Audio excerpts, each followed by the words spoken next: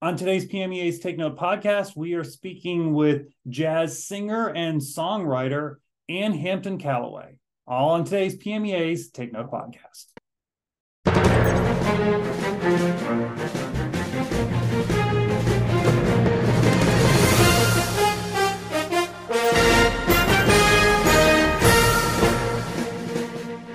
Hello, everyone, and welcome to this edition of PMEA's Take Note podcast. I'm Mark Despadagas. Thanks for being with us.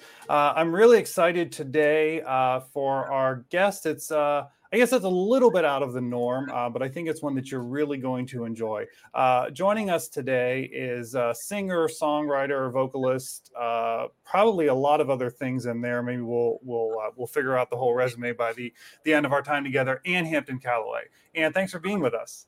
It's great to be with you. Thank you for having me on your podcast. Yeah. So I have followed your career for many, many years, and it's been really fascinating to watch kind of what you've done from singer, songwriter, Broadway. And to tell you the truth, my very first exposure to you was when you were on Broadway in Swing.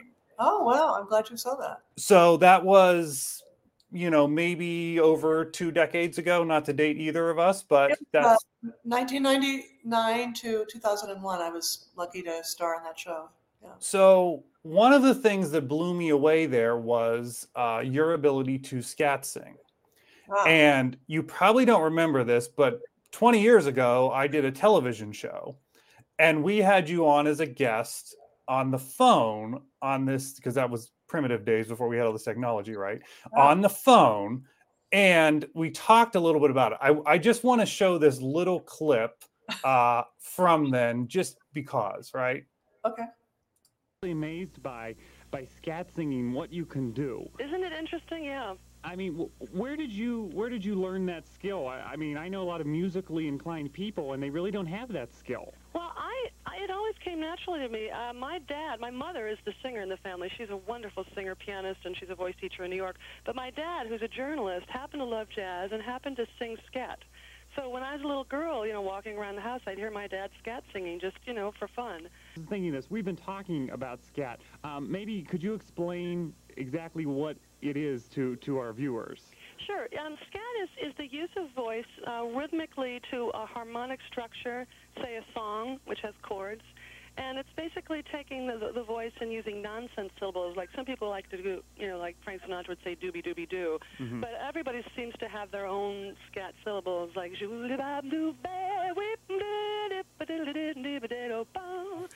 I'm on like the floor now after listening to it. I'm amazed by that. Well, after a cocktail or two, I could even get you to sing scat. So one of these days, I'll give you the pleasure of it. I'll take you up on that. Okay. And all these years later, I'm still amazed by those who can do that. And you do it so, so well. Well, thank you. And have you tried it yourself? No, I haven't. And it's, I'm around music teachers all the time. That's just not, I guess I haven't had the cocktail yet to get myself prepared for it. Wow. Well, when I work with students, I will sometimes just sing something like "Bop doo day," and then they go "Bop doo day," and they go "Ba doo ba doo do," and they repeat "Ba doo ba doo do." And if you actually start to let's say that the most famous scat solo in history is Ella Fitzgerald singing "How High the Moon" with a 10-minute scat solo. Now everybody says, "Oh, how could you think so many different musical ideas in 10 minutes?" Some of those things were song clips, song quotes that she probably had come up with the perfect way to sneak in there, and some of it was just free improv. But scat singing is available to everyone, and you'd be surprised at the most unlikely people who started to say, "Oh my goodness, I actually can sing some scat." So I recommend people trying it. It's a fun thing to do when you're cleaning the house or driving your car. Just, try to make some nonsense syllables to a melody that seems to fit the song you're listening to, and you'll be surprised at how much fun it is. All right. So that'll be my challenge. I will report back to you on our next interview. Tracking results, Mark. Don't just... Yes. All right. I'll report back. as I mentioned, you've done Broadway, you've written your own songs, you've released a lot of albums, other people's songs. I'm curious, like, as you look back on your career, like, how do you encapsulate what you have done? How do you look at it, this very broad career? And we'll get to the new album in a second, but how do you see kind of up to here? I see that my creative spirit has taken a lot of chances, been revealed and strengthened and developed by many wonderful friendships with very, very talented people who taught me a lot, and inspiring people that came before me who taught me a lot, and that I've been a person in my life who said yes to everything that made sense. If somebody called me up and said, "Can you do this?" Yes. If it didn't make sense to me, I said no. But when the woman called me up, I was walking down the street in New York City and said, "Would you be available to record a song for a film that Robert De Niro is making?" Of course, I said yes. And then the next day, "Oh, could you get into costume and be on the set at 7 a.m. 5 hours before Diva O'Clock?" I said yes. When they were looking for an Ann Hampton Callaway type for the Broadway musical Swing, and they couldn't find one, and they called me, I said yes, I would love to see you. But I also came up with a lot of things that I wanted to do, and I planted those seeds. And sometimes those dreams take a really long time to come true. But I've always believed that if you keep working and you keep learning and you keep developing possible ways of making something happen, it can happen. And so producing 2 pilots for a TV series I wanted to have called Singer Spotlight was an adventure. I learned so much about what television takes. Working with symphony orchestras, creating symphony shows, because I love to sing with an orchestra, and working with the greatest arrangers of our time to make song lists and celebrations of people and music and themes that thousands of people will want to hear. That's been an amazing creative experience. Writing TV themes for people, and my biggest hit, The Nanny, it became just from meeting Fran after a show of mine, original songs, and she said, "Oh my God, you're so talented. We need to work together."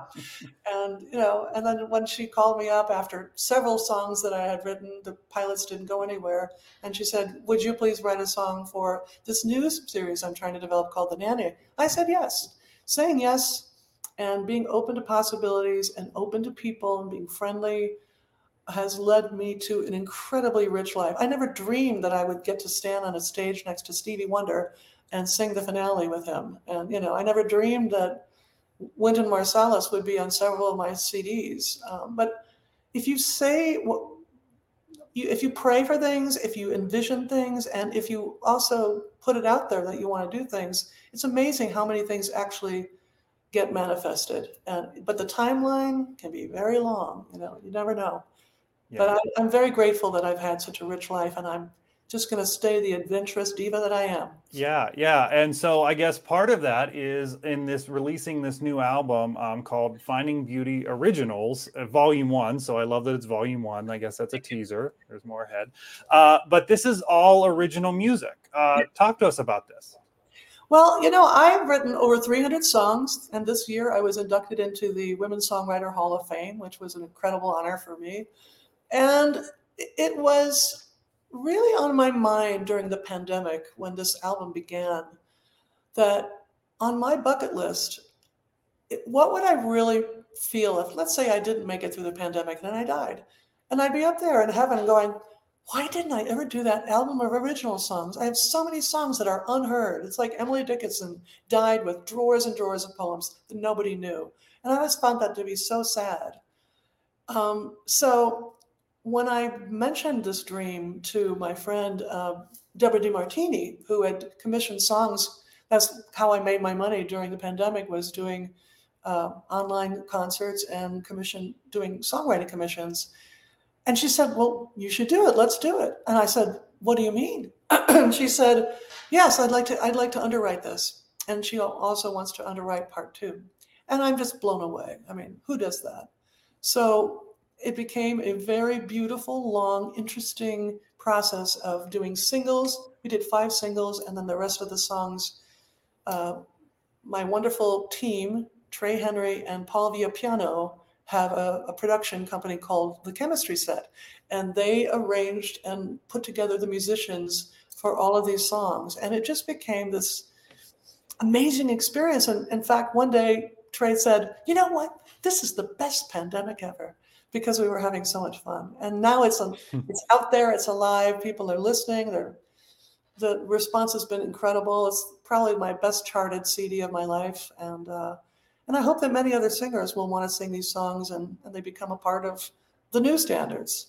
Yeah. And, I love that you've done some collaboration on some of these songs, but Yes. I have to say my favorite collaboration that you've done in the past is when you do it with your sister, Liz. Yes, I love singing with my sister. I just think there's an extra special connection there. There is. It's not just the singing and the vocal sound and the phrasing that we do so carefully together and intuitively together. There's all the love, and the life that we've shared together. So it resonates in a very powerful way. Yeah.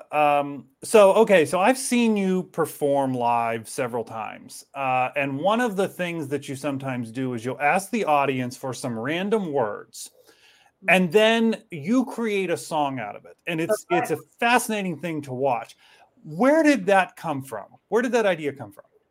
Well, I think I'm just a natural, first of all. But when I was 12 years old, I was, I was in Riverdale where we were living at the time.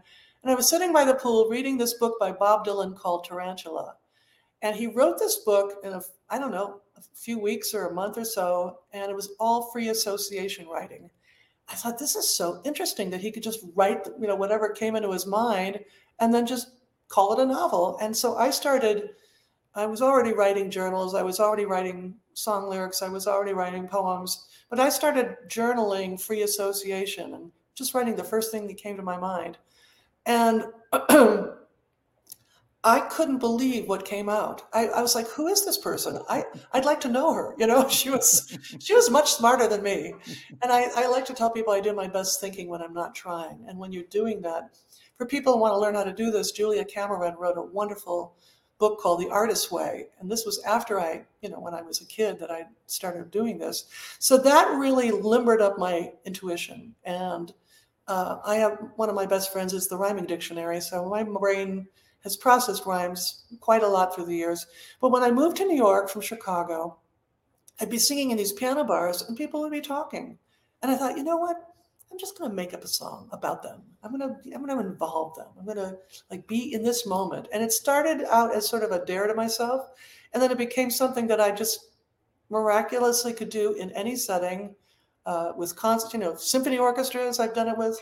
I've done it a cappella, in front of important occasions.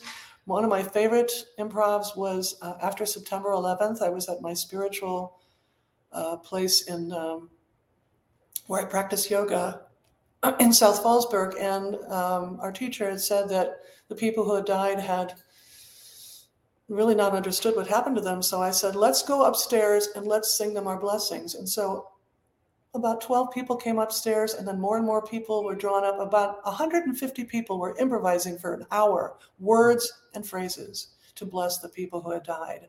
And these people had never done this before, but the love and the intention brought out this extraordinary musical moment that I will never forget. So improv is not just fun. It's not just a party trick. It's really an amazing experience that honors the moment. And it allows you to just be totally focused on one thing and one thing alone. And so, it's one of my favorite things to do. Yeah, that's fascinating. What a wonderful story.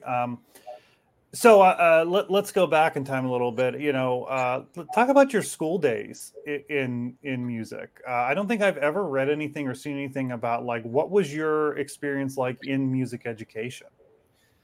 Well, I grew up in public schools, but I grew up with a mother who was a singer. My mom, Shirley Callaway, was a singer, pianist, and a voice teacher. So I learned so much from her, sitting on her lap as a baby and touching my fingers on the keys, watching her, wanting to do what she did. And I kind of just made stuff up on the piano. I was terrible at piano lessons. I had a very mean teacher when I was 10. And then I had a fabulous teacher when I was 16, but I really couldn't sight read very well. I had a really good ears. So I would just like throw away my Beethoven book and I would make up fake Beethoven. And then I met a man named Alan Swain in Chicago. And before I moved to New York, he taught me how to play jazz piano and play any kind of chord with any voicing. And he had a great system for teaching that. And so when I arrived in Chicago, the third night my sister joined me. Liz moved to New York as well. We went to this little piano bar. And because I had studied with Alan Swain, I could say yes when I got a standing ovation when I sat in that night at the piano bar. I could somehow learn how to do 6 hours of music a night at that little piano bar by where we were staying. And that began my career. But I was an acting major. I like to say I served 2 years at University of Illinois in Champaign-Urbana. And the teachers were kind of bullies. They were bitter that they hadn't, made it themselves on Broadway or, in theater. And so I realized that this was not going to be, for a very sensitive person that I am, there's not going to be how I would continue my education. So moving to New York, I got to study acting, music.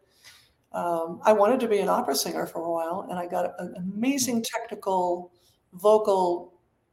I developed great vocal technique from two great opera singers, one a Swedish one that I studied with at New Trier East, and one at my college, Nick DiVirgilio.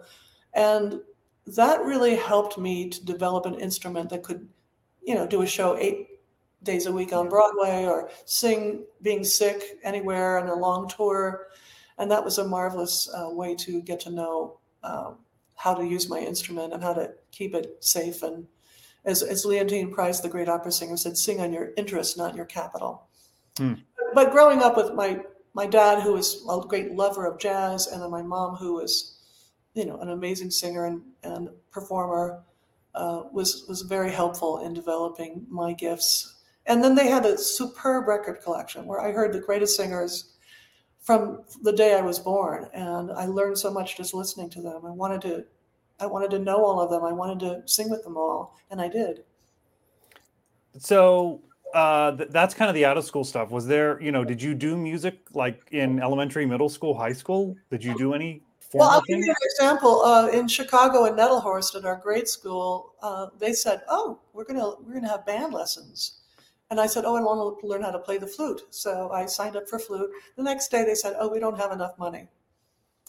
So we had a little bit of music in schools, but we had an amazing in my junior high school, great teachers. I did chorus and a lot of encouragement in my junior high school in Riverdale. And then when we went to New Trier East High School, my sister and I had the best teachers, and I got to star in musicals there and plays there, and work with some incredibly brilliant people. And so many people who grew up in that school and went to that school became very successful performers because of the great education and encouragement we received. And so when I got to college, thank God I had that as my foundation, because otherwise I would have been discouraged and maybe not continued. Yeah. Well, I'm so glad that you had that at least to kind of as that springboard. I'm a little bummed that the flute didn't work out, because when we interview people, I always like to hear what was your high school marching band experience? But I don't get to ask you that question. No, but you know what I love to do is I love to be a flute vocally. I make a flute sound vocally like Herbie Mann, and people love the voice is actually an orchestra, and certain songs I bring out my cello, certain songs I bring out my flute, certain songs I bring out my brass section. There's so many colors to the voice. And so, I'm glad I learned how to play the piano, and now I do one-woman shows, and people love the intimacy of just seeing me sing and play at the piano. And but I love to work with great artists. Yeah. In addition to me being singing. So we probably have some aspiring young vocalists listening to the podcast. What's your advice to them if they want a career with singing at the center of it? What would you say to them? Well, I think there's so many things. Well, first of all, congratulations to anyone who realizes what a great joy and honor it is to sing. To me, singing belongs to everyone, whether you're professional or not. But if you want to be a singer, I would highly recommend that you get a great voice teacher, and you can, if you're a natural singer, you can do without voice lessons. My sister really was a natural singer, and she's done pretty well, but my mom coached her when she needed to. But we don't drive a car without taking lessons. And if you really want to learn all that your voice can do and sing in any situation, no matter whether you're sick or you're tired or whatever, having the technique to learn your craft is a great thing to do. If you can, learn an instrument too, because then you could perform on your own and not have to pay everybody else sometimes. Learning how to act is good, because when you're singing a song, you are in a moment, you're creating a moment. And if you can act and be in that moment and believe in that moment, then the people will totally be so much more engrossed in what you're doing. Always look at the lyrics and learn how to really understand what they say, and on many levels of emotion, and where is the story, and where does it start, where does it begin. When you're singing, think about, who are you singing to? When you're singing a song, are you singing it to that person in your mind? Are you singing it? Are you looking in the mirror and having a come to Jesus moment with yourself? Is it a beautiful night and you're singing to the moon? Or are you singing to the love of your life? Are you singing to someone who passed away? There's so many things that if you up the stakes of that moment, what that song is, and make it personal for yourself, if this is just you singing a song, not being in a show doing a character, you can have the most incredible renditions of songs because they mean something really important to you, and they almost make it hard to sing because it's such an emotional thing. When I work with students and in master classes, I'll tell somebody, sing to your father, he's about to die, sing the song to your father. And they can't go through it because they're crying, but what they sing is so real and so beautiful and so profound that they realize, oh, that's where the imagination and the believing can make a song go from good to extraordinary. In terms of a career, one of my things that I recommend people doing is have a friendship circle of people who believe in you, that you can work with, that you can learn from. Find somebody who plays an instrument that you want to sing with. Treat them well, encourage each other, go to other people's shows, maybe try to be friends with them, get to know everybody who does what you love to do, and go listen to the greats, learn from them. If you can write down your words before you sing a song and really have them so much as a part of your being, then you will not have stage fright. You go on that stage and you can enter the world of a song and not think about anybody, not need to be self-conscious, not need to be afraid. Just believe in the song you're singing, and the beauty that is only yours will come out to the audience. Never get discouraged. There will be people who don't understand you. There will be people who are bitter and will say mean things to you. They certainly did to me. But just believe in that beautiful part of yourself that is the knowing one. You can call it God. You can call it your higher power. You can call it the spirit within. But always listen to that. And when you go to bed, give thanks. When you get up, give thanks. When you feel discouraged, give thanks for whatever is good in your life. Don't ever let anything take away your belief in who you are. You're supposed to be here. You are a person who matters, and be the best you can be. Don't try to be Adele. Don't try to be Ella Fitzgerald. Try to be the best you can be. You can learn from them. You can see what they do, but find what is true to you and learn how to do that. And you will have an amazing life. Yeah, thank you so much for that. I mean, that's so inspiring to hear. I mean, on a vocalist level, but I think for any of us in some of those words, as you were talking about how you coach, in a master class, maybe I was thinking about, my initial introduction to you, as I said, was when you were in swing, and I started to go out and buy some more albums at that point, and as I would listen to you do these great classics in jazz, which at that point I did not know were great classics in jazz because that was not my genre that I had followed. Right. I not only learned about that music, but what blew me away was that passion and your emotion came through in each song. And as the song changed on the CD, I distinctly heard that emotion change, and it was very noticeable. And that really did stand out to me. And that's something, of course, you're still doing all these years later. And that is so impressive to me. Well, I think that's the real joy of singing, is to really listen to your band, listen to the story that is in the words, listen to your own heart, listen to what's going on in the world at the moment you're singing it, the song, and just sort of let it all, be enmeshed within you as you record or as you perform, and don't hide who you are. Just share who you are. If you have the courage to share who you are, you will embolden other people to share who they are. And I don't think we'd have war in this world if everyone felt true to themselves and they felt that they could be themselves and could be valued as who they are. And so music is a great teacher for so many things in life. Yeah. And, my last question actually was to me, you've already kind of answered it, was, what would you say to teachers to help young vocalists? But I think you've kind of even encapsulated that in your previous answer. Well, one thing I would say to teachers, though, is the language of teaching is so delicate. I always say, tell the truth with love. And if you don't know how to tell the truth with love, then be quiet until you figure out a way to say it. There are people who learn from example. There are people who learn from encouragement. No one learns from being abused. No one learns there are people who say, oh, if you have stage fright, then don't be a performer. Don't ever listen to people like this and never treat people like that. Always recognize the possibilities in people. Build on what's already there.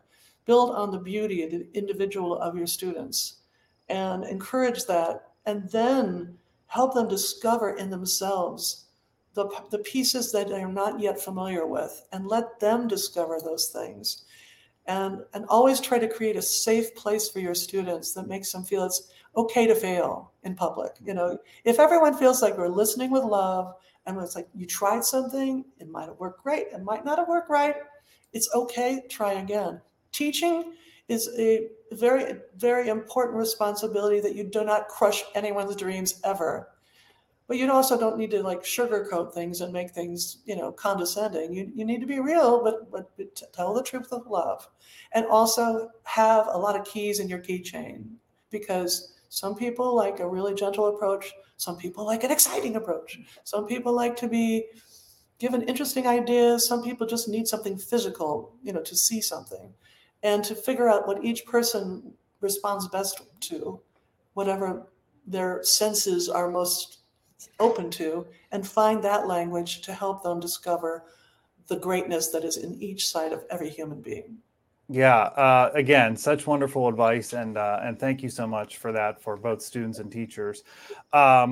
So, I'll encourage folks to go to your website, annhamptoncallaway.com, to see the full tour of where folks can find you. And you're very busy. You're out constantly, it seems, which I guess that's the fun of it. But I want to point out some events that might pique the interest of some folks in Pennsylvania. If you're on the western side of the state, in Pittsburgh on December 21st at the PNC Theater at Pittsburgh Playhouse, and that's a holiday-themed concert. Yes.